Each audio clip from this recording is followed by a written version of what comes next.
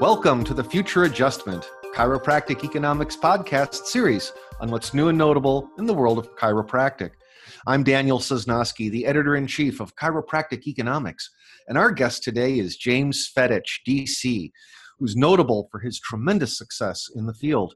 Since launching his practice directly upon his graduation in 2003, he's grown year on year in scope, and in 2015 published a book titled Secrets of $1 Million Clinic. Today, he employs 2 chiropractors, 2 physical therapists, an acupuncturist, a nutritionist, and an MD.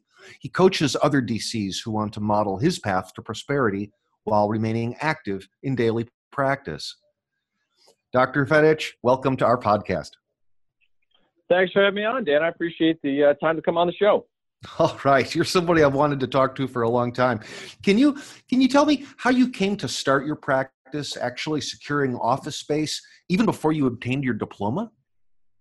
Yeah, it wasn't the most well thought out plan. I look back on it 14 years later, but I graduated NYCC in December of 2003 and signed a lease on a 700 square foot space before I got my board scores back. So if I had failed my boards, I would have been in big trouble because I already signed a lease, and it wasn't a well thought out plan, but it ended up working out really well. A space came up and somebody knew this place and thought it was a good spot to practice, and I jumped in probably not knowing as much as I should. And if I knew what I knew now, I might have not done it, but it worked out for the best. I just jumped right in and had very little money in the bank and just made it work by hustle, sweat. And I worked 2 days a week in somebody else's clinic on the weekends and 5 days a week in my own clinic, 12-hour days, and slowly built it on up to where we are now. Wow. How long did it take you to reach profitability in your first clinic?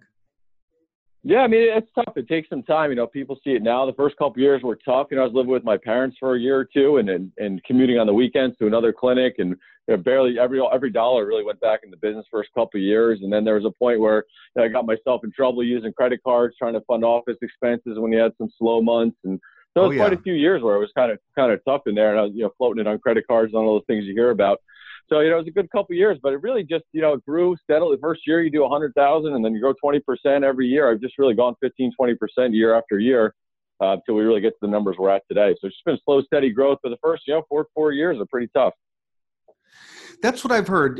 Normally it takes about 3 to 5 years before you really start moving into the green, and new docs need to be aware of that if they're going to try to follow your model and launch their own practice as opposed to being an associate. And it's interesting that you actually kind of did a hybrid model where you were doing a little work for another practice as well as getting your own off the ground. Hey, you've written for Chiropractic Economics before, and you've described something that you call the practice roller coaster. What is that, and how can a DC get off of it? Yeah, it's what most docs do when they're marketing their practice. And we've all heard of some of the, promotions. A Patient Appreciation Day is a good example. It's been around for 100 years. We do a Patient Appreciation Day. You get this flood of patients. The practice jumps up 25, 50 visits a week, and you're processing new patients, and you're so busy treating all these people. We don't do any marketing in our office for 6 or 8 weeks. And, that big rush of patients dies down, and we end up back at the same number of visits we were seeing before this rush of new people. So instead of consistently promoting and growing month over month, we do a promotion, we ride that wave, and then it comes back down as we, process those patients, and we weren't marketing in those 6 to 8 weeks that we were treating all those people. So that's what a lot of docs do is they promote, they have a bunch of clients, and they treat and don't promote again until things slow down. They have another promotion, and then it picks back up again. But, year after year, we never get anywhere going up and down that way. That's right. I've definitely heard that before, and I've heard that especially in the newer years of your career, you probably want to do more marketing and regular marketing, and then you can kind of taper off after you're well established and you got more of the referral traffic coming your way. In addition to your book, The Secrets of $1 Million Clinic, you also lecture on that topic. Can you share a few of those secrets with us? Yeah, so I've lectured on several different topics. I mean, one of the things I've talked a lot about is internet marketing over the years, but, everybody's talking about that as well. So we also teach, direct mail. We do all that kind of stuff. But, I've done a lot of Facebook ads and YouTube and Google. I've taught a lot about that ways. But, one of the key things we talk about is getting a marketing calendar, and just like with the roller coaster, just consistently marketing the practice and having, an internal event going on all the time and an external event. Like you said, when you've been in practice a while, you get more referrals. And I just got a new client. He's seeing 50 visits a day, and he just wanted some help bringing on an associate. And I just had a little internal thing, and he saw this big jump in patients, even though he didn't need it. It was just a small internal thing. So just always keeping an internal marketing going and external every single month. And those can be things like direct mail or internet marketing, as well as, internal events. You got to kind of do it on both ends, is my thoughts. Definitely. And when you mentioned direct mail, it kind of sounds old school, but there's a reason why it has traditionally been highly effective, and it remains so today.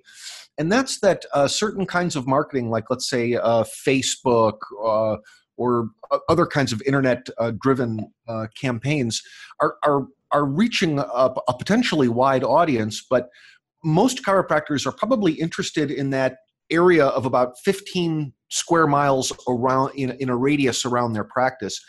And direct mail allows you to target that demographic with surgical precision, if you will. It tends to have a pretty high rate of response as well. I know that email campaigns can be considered effective. If you're getting a 3 to 5% response rate, that's great. And normally you can beat that with direct mail. Yeah, absolutely. And I've just read an article about this, and the direct mail rates are going up, the percentage of responders, because there's less mail in the mailbox. Your odds have gone up of people reading your message and getting the message. And we all know what's going on Facebook, kind of fibbing about the who's watching your ads and all that stuff. So yeah, direct mail is still good. I mean, we just did Every Door Direct Mail. Is a great program for chiropractors to get low cost. You can get your whole neighborhood, and they can also buy lists, real targeted. And we just did a senior mailing where we bought a list of just people over a certain age to market to seniors. So yeah, this direct mail is still good. And I don't care about the medium. I tell docs, just whatever works. If it brings people in and gets your message out, that's all that's important. Whether it's new or old, isn't as important. Just get them in the door. Yeah. Hey, one of the consulting services that you offer is something called a remote practice assessment, wherein a doc will send you like 3 months worth of statistics on their practice, and then you analyze them. What kind of things do you look at and why? Yeah, that's a great thing. So you're really, with the practice, statistics really never lie. You can really always tell what's going on with the practice if they show you the numbers. If everybody's got different issues, whether it's not enough new patients or the retention, they're not keeping people enough or not collecting enough per visit. And if you look at those, they're really new patients, collections, patient retention, office visit average, case visit average, all those metrics. But if you get all those, you can really see what the problem is, the practice from afar. The numbers really don't ever lie. What's the issue, whether it's new patients. And a lot of times docs think they mean more new patients. They have the new patients, but they're not keeping them long enough or something else. But yeah, the numbers really never lie. You can always figure out what's going on with the practice. I'm always astonished when docs do that. They don't even know their numbers. That's usually step one, is finding out all these numbers, and then step two, analyzing them. Yeah, if you're not measuring it, you can't fix it is something that I've heard before as well. Okay. Just to kind of switch gears on, there was something kind of interesting I saw, in your story, is that, topical analgesics and chiropractic have been, hand in hand for 50 years or more, because topical therapy is clinically effective, and it's also a good profit center. And I understand that you developed your own topical line of products for patients. How did you do that?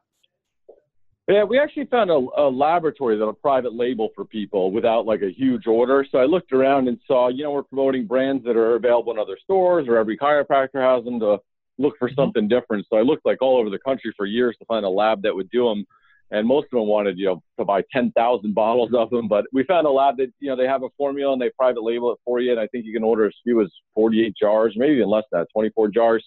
So it's the company that does it. They private label it for us and some of our clients. But this way, it has your logo, your phone number. It's in their medicine cabinet. And, people never really throw it away. So it's good marketing, and it's a good formula. Similar to a lot of the stuff, Arnica and menthol and all the stuff that most of them have in there. But it's got your name on it instead of promoting another company. Yeah, private labeling, where the DC can get their name on supplements, on topicals. That just seems to be just good marketing in general, like publishing a book with your name on it as well. These things just, I think, kind of increase your authority and your legitimacy in the eyes of your clientele. And I just thought that was just a really clever idea, and it probably improves your bottom line as well. Yeah, absolutely. And then, they can't, if they liked it, they can't go to the CVS or Walmart and buy it because it's your name on it. They don't know what formula it is, so they can only get it from you. And we send in like a new patient welcome box to everybody. So, it's in their house, it's in their door. So it's already in their house. Everybody gets a free jar. So, my name's in their medicine cabinet for, probably years, I would think, for most people, unless they use it up and then they come buy more. Got it. Hey, before I let you go, do you have any new initiatives or things you're working on? Symposiums coming up? We always got new stuff going on. I mean, obviously the podcast is out. We have 2 new episodes a week. I just did an interview with Dr. John DeMartini, who's obviously well known in our profession. Oh yeah. There's always free tips and tricks on our podcast. We have like 50, 60 episodes. We do 2 a week. There's always something going on there. And we talked a little bit before now. We have a free audio program on ways to get new patients available on our website at drjamesfedich.com, FEDICH. You can download a free audio, the top 10 ways of getting new patients in 2018. And I do some speaking here and there. We're always around at some chiropractic conventions, but a lot of it we do remotely because I'm still in practice. But there's always stuff available, and the podcast has always got some new great tips for you. Okay, well, you're a thought leader, and you definitely have your finger on the pulse of the profession, so we'll try to get you back in the magazine as fast as we can. And thanks, Dan. I appreciate it. All right. Well, hey, Dr. Fedich, thank you so much for spending this time with us, and it's been highly informative, and you've given us $1 million look at the future adjustment. I'm Daniel Sosnowski. We'll see you next time.